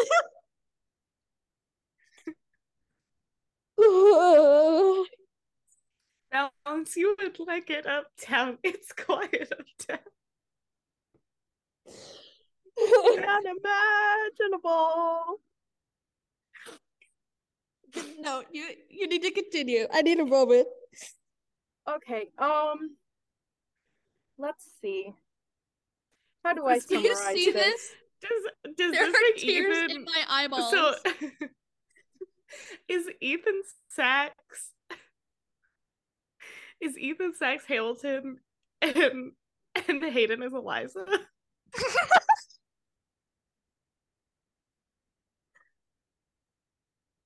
Water on my hands. On my hands. Oh my god. Let me summarize this so Hayden doesn't have a mental breakdown. So too late. Well, I know, but further prolonging it. So basically, the issue opens with a flashback to Valence's childhood, and his mom, and basically, she fixes the toy that he broke. Also, the origin of the broken wing. It just is. Yes, very nice. So she fixes it and basically says, like, you're destined for more. You're going to be among the stars. Just don't forget me when you're off on your glamorous adventures. And then, well, you guys.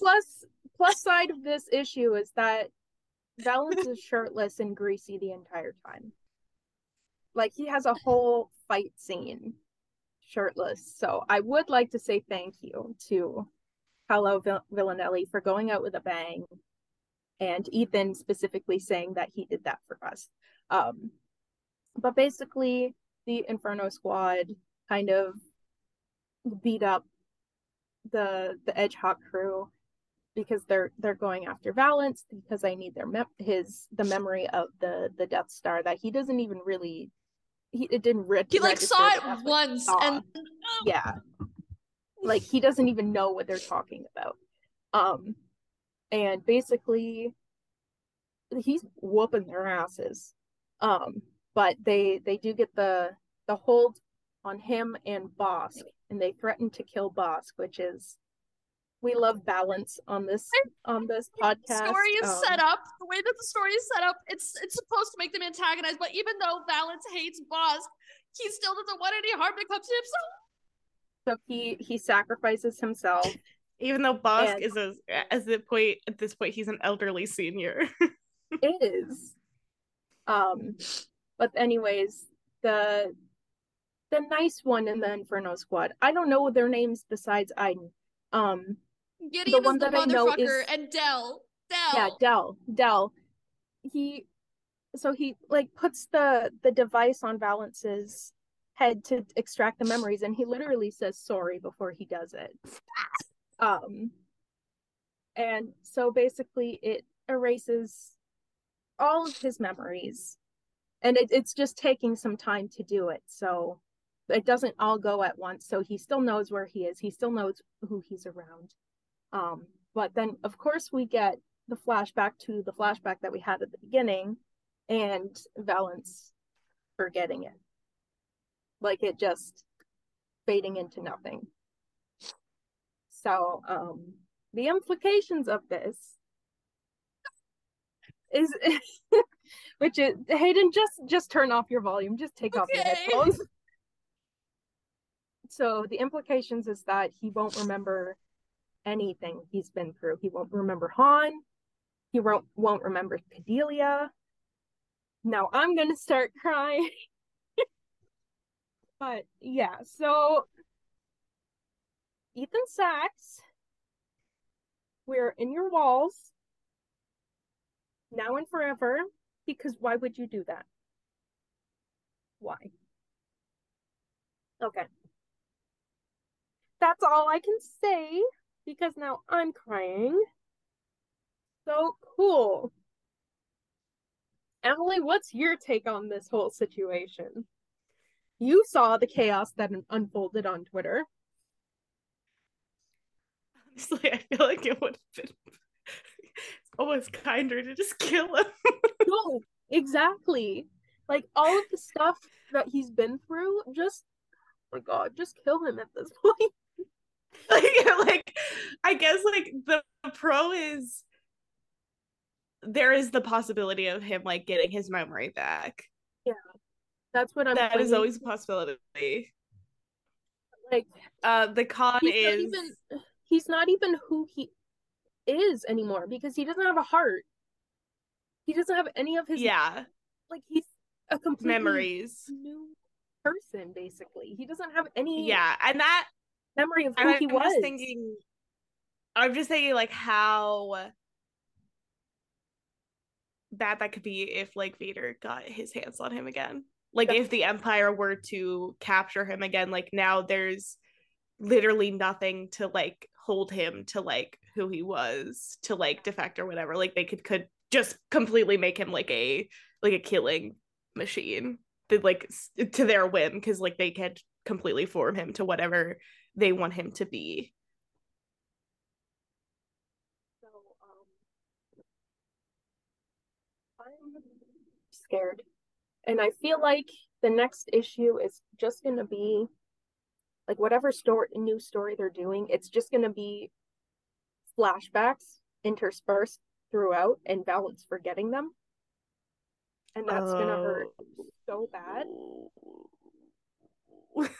And I made a tweet basically saying like 35 better not be Valance slowly forgetting his memories, and Ethan Sachs said, well, it's not going to happen slowly. So he is so mean to us, genuinely.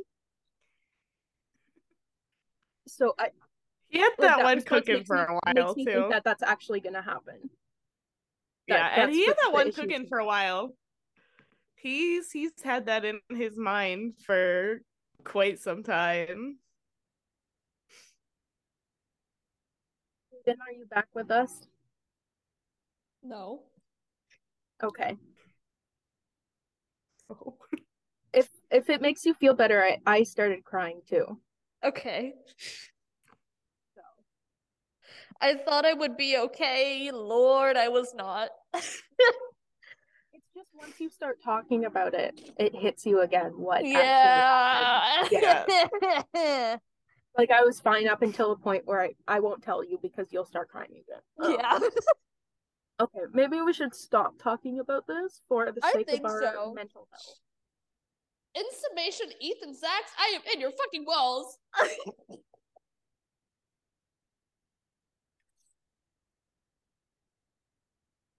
Great issue though.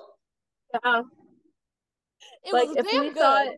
if we thought issue 7, issue 7, 17, 17, 31, and 31 32. were sad, we didn't know. No. We had no understanding of what was coming. I would say 26 too. Yeah.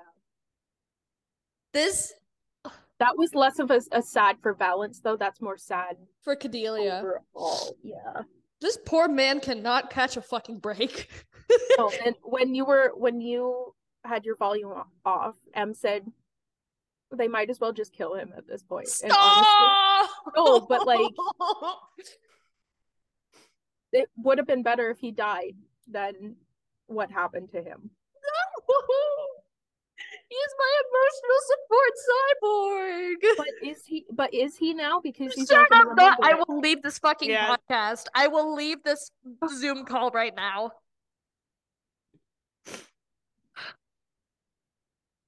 Jason Fry with that fucking chapter and from a certain point of view, Return of the Jedi.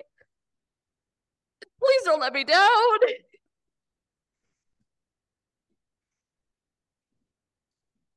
I started crying again. Okay. Anyways, 12 out of 10 issue. This also solidifies my thought that Bounty Hunters is literally the most underrated Star Wars comic series ever. Because even though it doesn't lack in like event, like stuff happening, what it doesn't have in that, it makes up for in character like development and growth, which is something that we don't like really get to see, and like we don't really focus on one character in Star Wars comics. Like this fucking unparalleled. All of the issues with Paolo have been fantastic. Like, fuck, man. all right. Shall we do our literacy updates? I think that was all the comic books. Yes, that was all the comics that came out. I haven't been reading. I don't like. If I haven't even been reading comic books, there's no help for me when it comes to books. So yeah. I'll let Emily go next. What did I read? I finished Path of Deceit like right before our episode on that. So I reread, I guess, the second book in the Gallagher Girls series, Cross My Heart and Hope to Spy, where they introduce like the main love interest, and it's very good. I'm just rereading the series because like I read it when I was a kid and they were very fun, and so far they definitely hold up. I actually really like the writing style of it. I think that the voice that the author gives the character is very fun because like it feels very like, yes, this is a like super genius girl going to spy school, but also she is like a teenage girl who doesn't understand when boys are trying to flirt with her, or like gets panicky when they say that she looks pretty. Like very cute, very fun. I forgot like what the overall like I don't really, I think I only read like 3 books. I'm not 100% sure what the overall plot of it ended up being. Like I still don't really know, but I'm having fun finding out. And then I read Do I Know You by Emily Wimberly and Austin Sigmund Broca, who are like a husband and wife duo who write books together. So this one is about a couple who's been married for 5 years, and they're kind of like in a weird spot in their marriage, and they go on this vacation, and when they're at the bar, the person they're with like doesn't know they're a couple, so then they spend the week kind of pretending like they're just getting to know each other on this vacation to kind of like reignite the spark. And I actually enjoyed it. I was like not really sure, but I enjoyed it a lot more. And I think it's because like part of it was I liked that it was like neither of them did anything wrong. It was just like their own kind of personal insecurities and issues that were causing problems. And both of them were very like, oh, well, like I didn't even notice that. And they talked about anyway. I gave it 4 stars. I really ended up enjoying it, probably even more than their other book that I read by them. And then I'm currently reading Stone Blind by Natalie Haynes, which is a like Medusa retelling, recontextualization, one of those feminist one. It is really cool so far. Liv, I think you would enjoy it. It's really good, and it's cool because it's like the chapters are short, and then it like tells like it brings in like a bunch of different people, so it has like perspectives of like Hera and Zeus and Athena and Perseus's mother. I forget her Dane.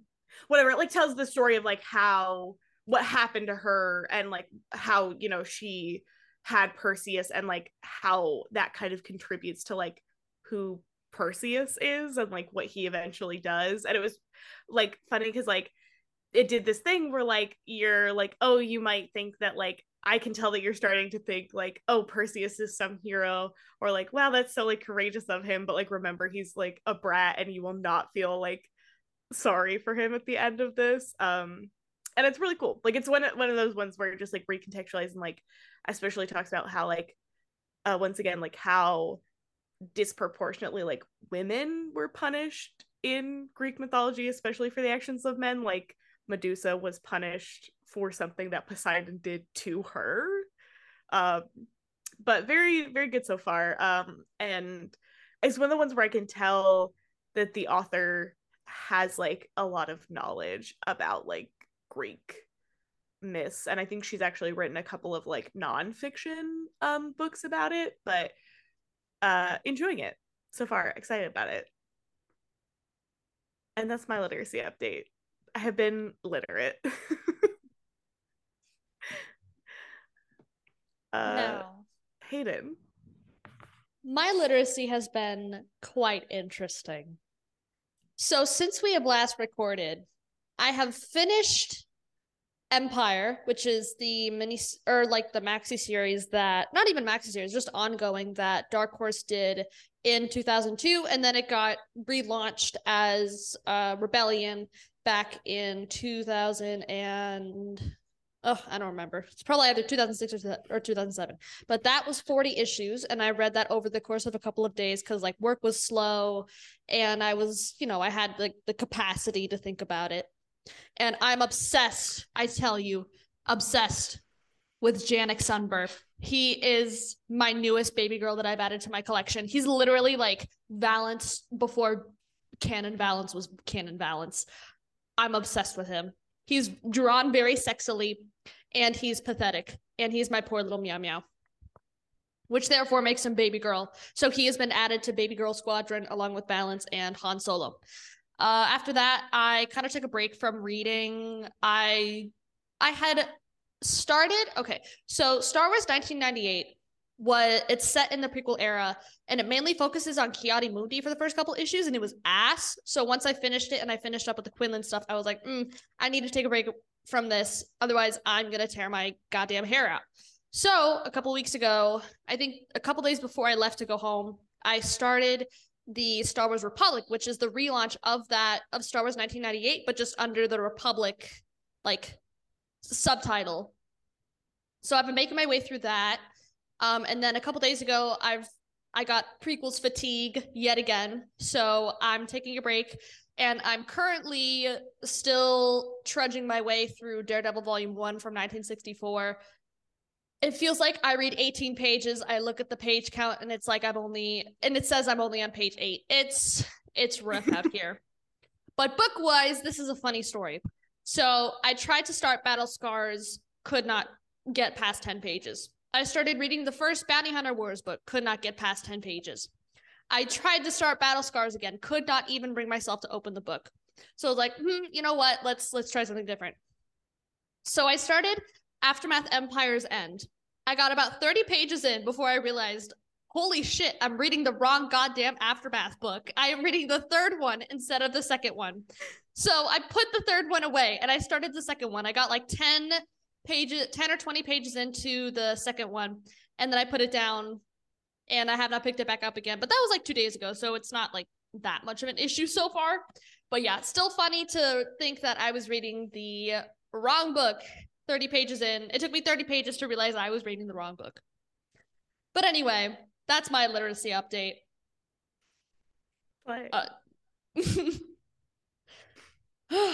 Thumbs up. Anyway. Okay, any final thoughts before we wrap up this episode? No thoughts. Head empty? Yeah. Same. Anyway, thank you guys so much for listening to this wonderful Did we have a listener question? We did. This was from like a long time ago, though. We haven't from Ema, I think. Yeah. Okay, so we can do this just really quickly before we wrap up. Hey besties, once again, I love the podcast so much. Words cannot express them. Oh, thank you. Here are 4 questions for you. 1, what gives you 3 the right to be so funny and accurate? What gives you 3 the right to slay so hard? What species do you think you are, or what species would you like to be in Star Wars? What Star Wars band would you be in, and what location would you play, and what era would you be in? All I gotta say about each of you, swag. May the Force be with you, and we are all the Republic, and for light and life, Ema. It's so nice. Okay, first question. What gives you 3 the right to be so funny and accurate? Mental illness. Yeah, that's a big one. 2, what gives you 3 the right to slay so hard? That was my thought too. And then Emily is ally. Ally. 3, what species do you think you are, or what species would you like to be in Star Wars? I've always liked Pantorans. Yeah. So I think I would want to be a Pantoran. Mm-hmm. Yeah. What is Vanessa's species? Oh, Mary Allen. Mary Allen. I think I might be a Mary Allen. Kind of similar to Liv. I also think that they're very cute. And also because for a while I had my hair dyed purple. So I feel like that kind of works out. For me? Or a Twi'lek. I always go between that and a Twi'lek just because I feel like Hay would be a Twi'lek. I was gonna say a Kefar because they have like the tattoo on their face, and they're like more likely to have psychometry. So I would say, why did we all chose a species that would have a tattoo? I didn't even realize that. But yeah, I think I would be a Kifu or a Kefar. That's Vildar, right? Yeah. Okay. Vildar and Quinlan Voss. Yeah. Oh, okay. So that's a tattoo that they get? Yeah. Okay. Oh, so it is just like the Pantorans and the where they get them when they're young. And then this is more legends, but like because Quinlan is from like a really like prominent clan, I think, in his homeworld, and his grandmother or something like that, she has like a long stripe down her face, and she's like kind of like the prophet, almost like the oracle, if you will, of her tribe and like of the planets Kifu and Kefex. So that is also like it's like a really like cultural / status thing. And I mean, I think the white versus the yellow between like Vildar and Quinlan respectively also has something to do with it, but you know, it's canon. We don't really have any information about that. So as of right now in canon, Quinlan just has a cool tattoo. I'm sure it's also like the Pantorans and stuff where it's probably like a cultural. Yeah. I like the Pantorans because it's gold. Yeah. All of them are gold. It really like contrasts with their skin nicely. Mm-hmm. But also Rio Chuchi. Love you, Queen. So cute. Love you, Queen. I love her. Kevmo. Hard eyes. And then finally. Oh. Finally, number 4. What Star Wars band would you be in, and what location would you play in? What era would you be in? This is an interesting question. I feel like for Liv, it would be the one on Dryden Voss's yacht. Yeah. I don't know what they're called, but I was yeah. gonna say either that or the Max Rebo band, but specifically the one that plays at what's it called? The Sanctuary in Book of Boba Fett, because I just Oh, want yes. to Yeah. parts of Flip. So Mm-hmm. Damn. What bands are there? the one from the Visions, I can't remember what they're It's on called. Tatooine, and I don't believe Bestie, Queen. I do not remember a single thing about Visions. I'm gonna be so I honest. just remember that one because it had Chibi Boba Fett in it. Oh, yeah. I know it's called Tatooine Rhapsody. Yeah, I So. don't know the name of the band, but it was a damn good name. It's Star something. I wouldn't want to be on Tatooine. Yeah, Star Tatooine is Waver. pretty nasty. It's called Star Waver. Star So- Waver. Interesting. Star Waver. Interesting.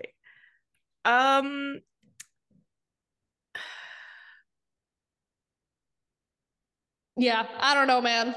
Yeah, I default maybe to Leslie. I just think of like, yeah, Dryden Voss's yacht. Can I be the little like pickled guy with the microphone?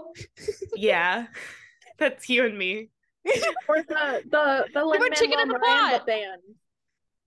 What? The Lin-Manuel Miranda band in Oh Force my- Awakens. Okay, I was trying to think of what bands were in the sequels, and I couldn't remember anything but the one on. I'm sure there was one on Canto Bite, but I didn't want to be on Canto Bite. Well, that's the Valance planet. So Oh, maybe. what's the I'm sure there was like the Ewok band on in Leia's wedding, or no, the Ewoks that play the bones. Just like me for real. I think I would get drunk and then go ham with Wicket. I think I feel like I might be making this up, but I swear there was also a band on like the Starlight Beacon opening or something. I might be just like making that up, but I feel like there might have been. Oh my god, no! Look at Jedi. I think I'm the band that plays on Valo. That's like, we are one, we are many, we are me, we are you. You know that one? But not the version that like is in the book, but specifically the sped up version from the audiobook with Mark Thompson's really like high voice. What's Cyan Cyan's band. That's how I pick. On course in her band. So true. Thanks. That's my final answer. Thank you. Well, Emma, I hope that answers your questions. As you can see, we do enjoy answering our listener questions. So you can follow us. All of our socials will be in the description. Again, feel free to email us. It is just kesselrunrelaypod@gmail.com. As you can see, we love answering listener questions. Any other announcements that you guys want to make? Slay. Okay. Again, thank you so much for listening to this special episode /celebration recap, and may the force be with you.